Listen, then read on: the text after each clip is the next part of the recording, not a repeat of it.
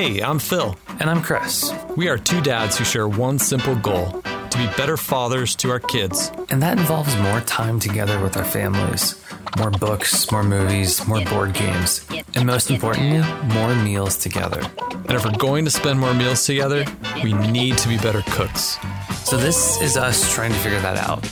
Welcome to Dad's Kitchen. You know, we're just across the hall from him right now, and he's a little fussy right now, you know, with his oxygen on. To get him cleared to take it off, we have to do like this overnight O2 study. Yeah. And he's doing that again tonight. So this is his third time. And last time he was really close to passing. So fingers crossed that he passes this time. So he does not like having that sensor on his foot, though. If he's crying, that would be why. Poor little guy. Yeah. I don't know. The whole oxygen thing sucks. So cute. Has he kept all his hair? Oh, yeah. No, it's like crazy long. None of it has fallen out. So kind of hoping it all stays still. Well, somebody had a baby. It wasn't me. My wife did. I wasn't pregnant. She was. I don't know why. I don't know how you guys approached that. That was just one of the things where it's like, oh, are you guys pregnant? No. Do I look pregnant to you? I don't know if I ever gave it enough thought. I don't know. Minor pet peeve, I guess, is what that developed into. But yeah, we did. We've got a little kiddo, so still in congratulations. The lack of schedule, sleepless nights. Some days are fantastic and others you're barely scraping by mode. But it's good. He is absolutely adorable. Well, congrats, man. I'm really happy for you. Thanks, Phil. Thanks. Well, you've had a baby. You've launched a podcast. You've built a deck, or you're building a deck. Yeah, it's about halfway finished. What can't this guy do? Get my child to sleep. No. Now he falls asleep so quick if you're holding him, just not on his own. He's in that phase, which is adorable. I love it. Honestly, like there's nothing better than him just falling asleep on my chest. Yeah. It's my favorite thing in the world. For real. So hopefully I don't sound too tired. And this episode was your idea. So I thought, let's roll with it because I'm kind of ready for you to teach me how to do some meal planning. So here's the thing, Phil, it was my idea because I wanted to figure out how to do this better. The whole like where to begin thing has always been a little bit of a struggle. A few of our podcasts so far have really kind of focused on taking down some of those mental roadblocks that we've had, at least that I had. The things that kind of caught me up and then they caused me to feel a little bit lost and not sure what to do next. I definitely think that the whole concept and process of not just full on meal planning, but also, okay, I'm making dinner on Thursday. What am I going to make? No, I need to go to the store probably to get some ingredients, but how do I pick a recipe? And because obviously I need to pick a recipe before I know what ingredients I'm going to get. So I think there's a couple levels, but one of those first steps is like just how do we put together a meal concept? And then like taking that a step further to if you can plan one meal, you can plan several. So you can plan 3 meals in a week, or, you know, I don't know if we want to mention some of the listener feedback that we've gotten, but there's a dad who has kind of newly found himself in a situation where he has to cook for his kids a lot. Yeah. And I think some of our listeners might span that gamut from, okay, I'm just going to start diving into this. This is something I want to do and I want to try out. So I'm going to pick one meal, and that's where I can start, to the dad that's like, I got to figure out how to feed these kids for this whole weekend while they're here, or this whole week. I think that's kind of the foundational place that I was thinking of starting. And it's not something that I'm even good at now. Honestly, full blown, like I'm going to plan 3 meals this week. That's still not happening. I think I'm still a little bit more in the phase of, if I'm making one meal, what is that going to be? I think part of it's like finding your comfort zone. And I think there are a lot of things that go into that, but I'm definitely more in that phase. And I think we're in a very different space than a lot of other generations were. I think back to like how my mom approached things. And like her generation, maybe the generation before, and maybe the generation before that, they had like these recipe books or catalogs that were passed down. So they had this nice, easy like repository of ideas that they could go to. Yeah, it was like a Rolodex. Yeah. It was like a Rolodex full of recipes. Yeah, it could be that. Or I think at one point, like, I think my grandmother had this box that had recipes on 3x5 cards. So since we don't necessarily have that, unless your mom passed that on to you. Yeah, we do have one of those, and it is helpful. There's some really great recipes in there. However, I think my default is to do some meal planning actually at the grocery store, which is a really flawed approach. But sometimes I just have to be there to draw inspiration. Yeah. You know, just like walk down the aisles or walk through the produce, and then inspiration just kind of comes to me.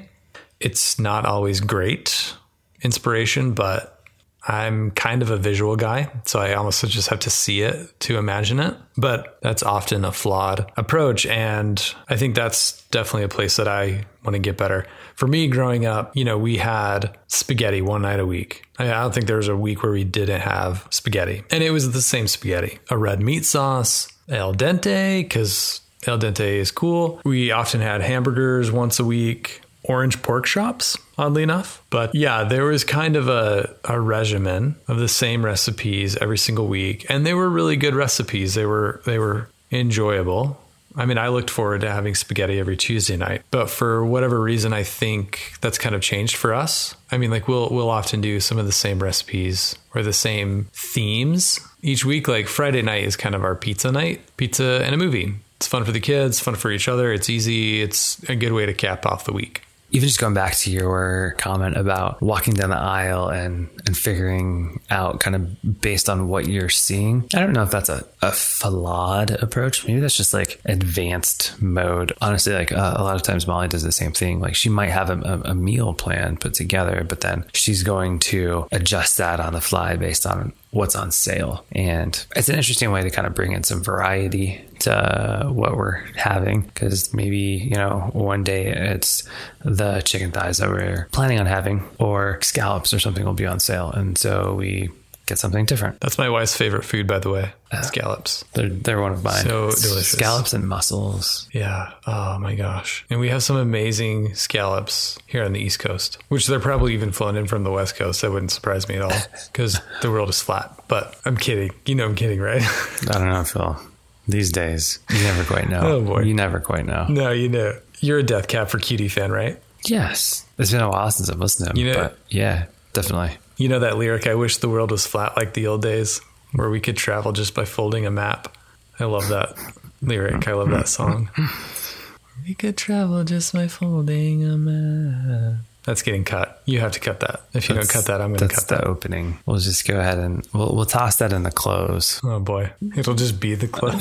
Yeah. People are like, what is this? What do they do? I don't even know what we do.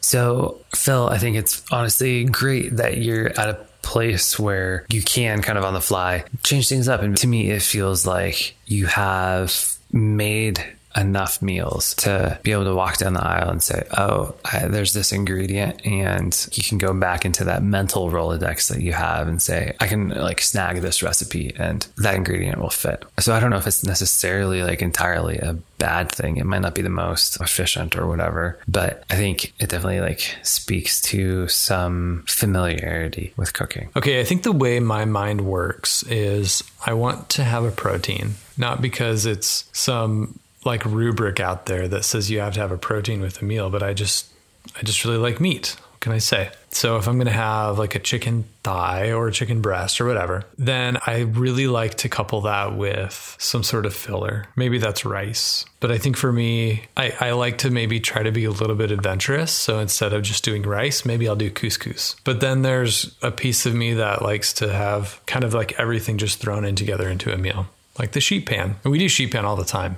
So if you're unfamiliar with sheet pan, you basically take, well, you can really do whatever you want, but we'll often do a meat. It could be chicken thigh, or it could be summer sausage, which is amazing. It could be shrimp or whatever. It doesn't matter. And you chop up a bunch of vegetables, say bell peppers, onions, cucumber, zucchini, whatever. Probably not cucumber. That'd actually be weird. I think I meant to say squash. And no, roasted cucumber is one of my favorites, Phil. Cherry tomato, whatever.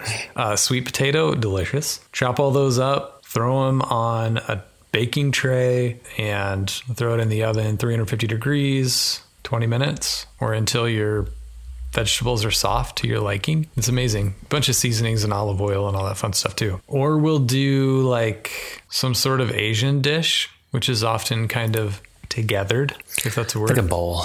Yeah, we do a lot of bowls as well. So I guess what I'm trying to get at is that I don't know if I really put too much thought into it. I think when I was growing up, there was this idea that you had to have a protein with a vegetable, with maybe some sort of starch, or I don't know, maybe a fruit, but basically just cover all the major food groups of the pyramid. And I don't know if I'm doing it right or wrong, but full disclosure, I think a lot of my meal planning is less about making sure I'm covering all the bases and more about whether or not I really like the meal. Yeah. If there's something I like, I'm going to make it again. And I think it's just a matter of writing down some of those things that I enjoy, or just keeping, like you said, that mental Rolodex of what some of those favorite recipes are.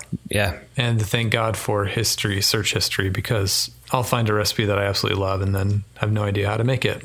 Yeah, I don't know if that was like a generational thing, Phil, but we were very much the same way. I think my mother still probably thinks in largely some of those same terms. Like, you kind of have to cover all of the basic food groups in one meal. So we would routinely have fruit salad or something along with everything else. Kind of my bachelor years were as far away from that as you could get, I think. And then I don't think it was until I was married that I saw like a different way of doing it. Like it being okay to, as you're saying, simplify it down to just a couple items. Like, you don't have to have a meal with 3 sides. Like, oftentimes we'll have some type of protein and a vegetable. What you guys are calling sheet pans. We'll do the same thing. We'll just roast some type of vegetables with a meat all on like a baking sheet. We'll definitely often do chicken that way, or like a sausage. One of our summer things is brats with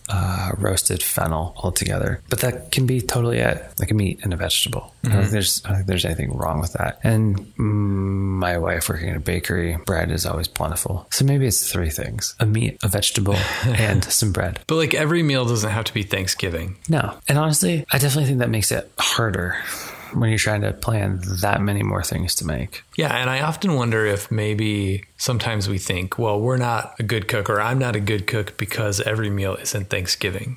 If we do anything with this podcast, this should be this encouragement to say, you are a good cook. You're doing everything right. It doesn't always have to be Thanksgiving. In fact, it should only be Thanksgiving on Thanksgiving, you know? Yeah. Honestly, sometimes just getting a meal on the table is success enough, I think. Yeah, taking something that you believe in and saying, hey, I made this for you. Do you want to enjoy it with me? I mean, my kids love that. Even just kind of thinking back to your comments about your childhood, Phil, looking back at mine, we didn't always have crazy elaborate meals. Like it wasn't always Thanksgiving, as you would say. My mom did cook with a lot of variety. She always wanted us to have these new things, but I did always look forward to some of my favorites. It always felt like special when those things were made again. So I think kids especially are okay with simplicity. They're also more than okay with repeat meals. One of the things that I would think in terms of in trying to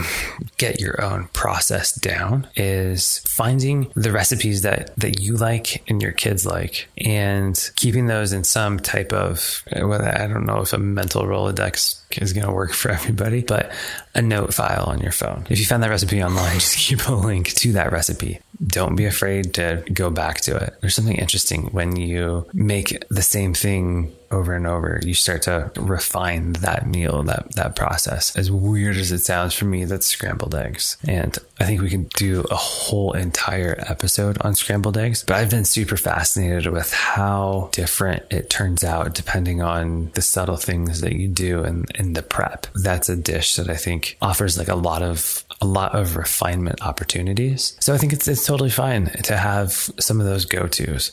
And I know I asked you, Phil, how you go about finding recipes, and you're kind of at a little bit more advanced place than I think I am. Don't say that because I'm not. Where for me, honestly, it still becomes like a little bit of a struggle. It's like I can think early in the week that, I want to make something. I just don't know what. And then I get stuck. So honestly, me bringing this up as a topic was as much for my own benefit as anything else, I think. Okay. Well, for us, my wife and my children, we will often do breakfast for dinner one night a week because we think it's super fun. You mentioned the eggs. There are so many different ways you can make scrambled eggs. You can throw paprika on the eggs. You can top them with chives. You can put some sour cream in the eggs as you're whisking them together. Obviously, you can put some milk in there or half and half. We'll often do crepes for dinner with those, or maybe just waffles or pancakes or something. But breakfast for dinner is like totally a thing for us. And so that's like for sure top of the list. Like we have to do breakfast for dinner like one night a week, and then pizza one night a week because pizza's amazing. You love pizza, right? I enjoy pizza, Phil. I enjoy pizza. Yes. Like you're human, right? Yeah. Most days. Actually, today I don't know. I don't know. Today was a rough day, but most days. Sounds like you need a pizza. I might. A pizza and a glass of wine. The best. Also, I'm getting old, so I'm starting to experience heartburn with that combo. So, Phil, I actually think that the breakfast idea is pretty fantastic because breakfast, it feels attainable. You have a slightly more limited set of options, kind of like we've talked about in some of these like creative endeavors. Sometimes you just need some boundaries to work within. And when the sky's the limit, it's really hard to figure out what to do. I know with my job and everything, that really holds true. There's this idea that I keep coming back to that creativity flourishes within boundaries. Breakfast provides a lot of boundaries. You do kind of have a little bit more of that limited set of options. So you can do some type of egg. You could do toast with it. You could do avocado toast, pancakes, waffles. Had that this morning. A hash of some sort, maybe, or like a scramble. We'll do that, like a little breakfast scramble. We'll just kind of throw whatever we have in the fridge into some eggs, and that becomes a meal. But that's actually like a really, really great place to start because you can get your arms around that. Then you can also begin to get creative with that and start to dive into looking up recipes. I was thinking about it today a little bit. It's really easy for me, like with this deck that I'm building, to dive into the research process on that, like thinking about guardrails and how I want to design those. But when it comes to picking a meal, sometimes I still draw a blank. It's like, I don't even know what to search for. It's like you don't have those boundaries set. So starting with breakfast, starting with a known thing, a meal that you know you like, and then finding some recipes for that meal that you really enjoy. To me, that feels like a great place to start. There's this idea that you and I have talked about in the past, this idea of the sandbox. And you can go to the beach, which I live next to the beach. Love the beach. And it can be really difficult sometimes to build a sandcastle directly on the beach. But if you've got a sandbox and you have these parameters, it can be so much easier, even though the sand hasn't necessarily changed or the amount of sand required for this sandcastle hasn't necessarily changed. But just when you're kind of given these parameters, it's sometimes just easier because it allows your brain to quantify what you need to accomplish the task. But if you love a meal, say breakfast, and you know you love it and your whole family loves it, then run with that. Start with what you know. And be okay with refining that. When you start to feel like you have that down, you're going to have more space and inspiration to branch out creatively. And I think even going back, one of the things that was a struggle for me was, you type something into Google and there's so many options, so many results. And it wasn't until I found like a few sites that I knew I liked for whatever reason. I liked the recipes that I could find there. And we'll put a list of some great resources like that in the notes. But for me, especially early on, it was sites like Epicurious was one that I went to a lot. I love Epicurious.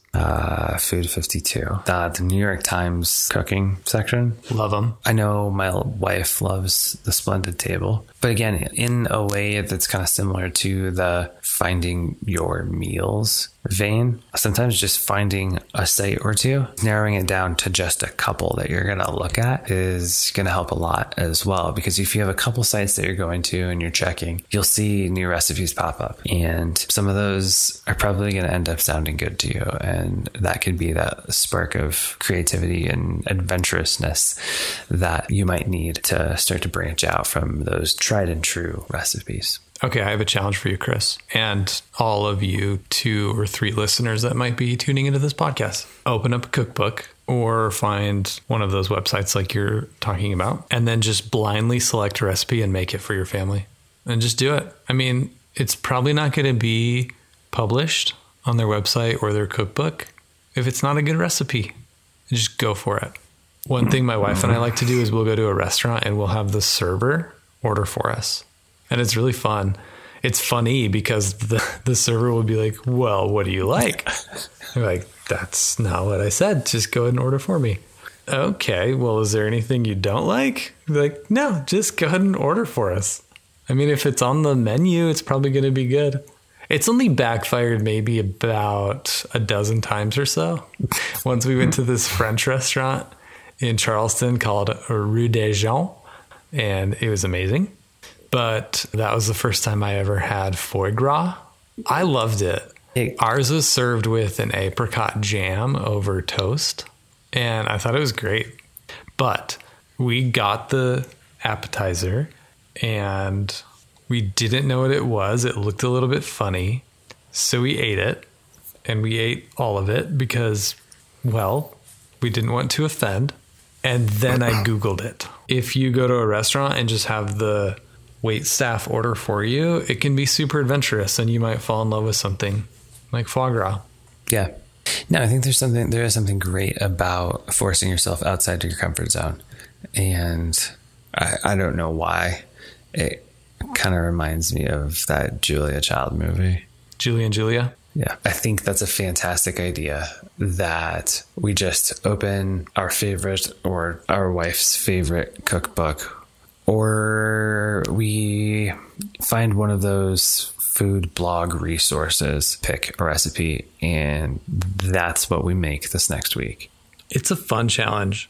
And if you find yourself making foie gras, don't stop. Just keep going and then enjoy it. Yeah. So if you do pick a meal outside of your comfort zone and go ahead and make it this week, definitely send us your thoughts. Send us a picture, whether you're tagging us on Instagram or emailing it to us, because I'm sure we have an email address somewhere. We actually do have an email address. You can email us at hello@dadskitchenco.com. I know we say it every single week, but truly, we want to hear from you guys. We want to hear some of your funny, and disastrous stories about stuff that you made and your family absolutely hated. And who knows, we might just feature it.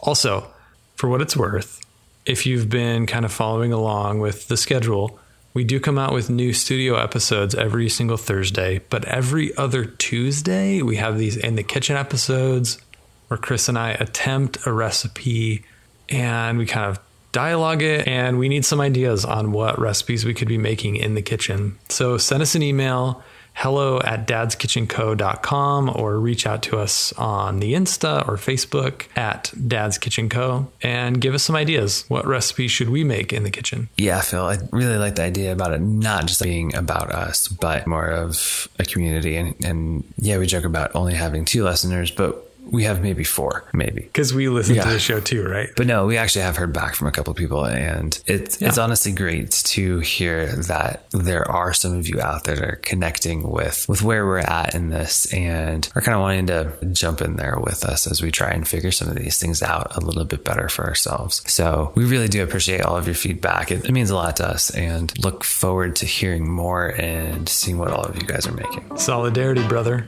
Well, thanks, Phil. Thanks, Chris. This was fun. It's always fun. Yeah, you make it worth my while, that's for sure.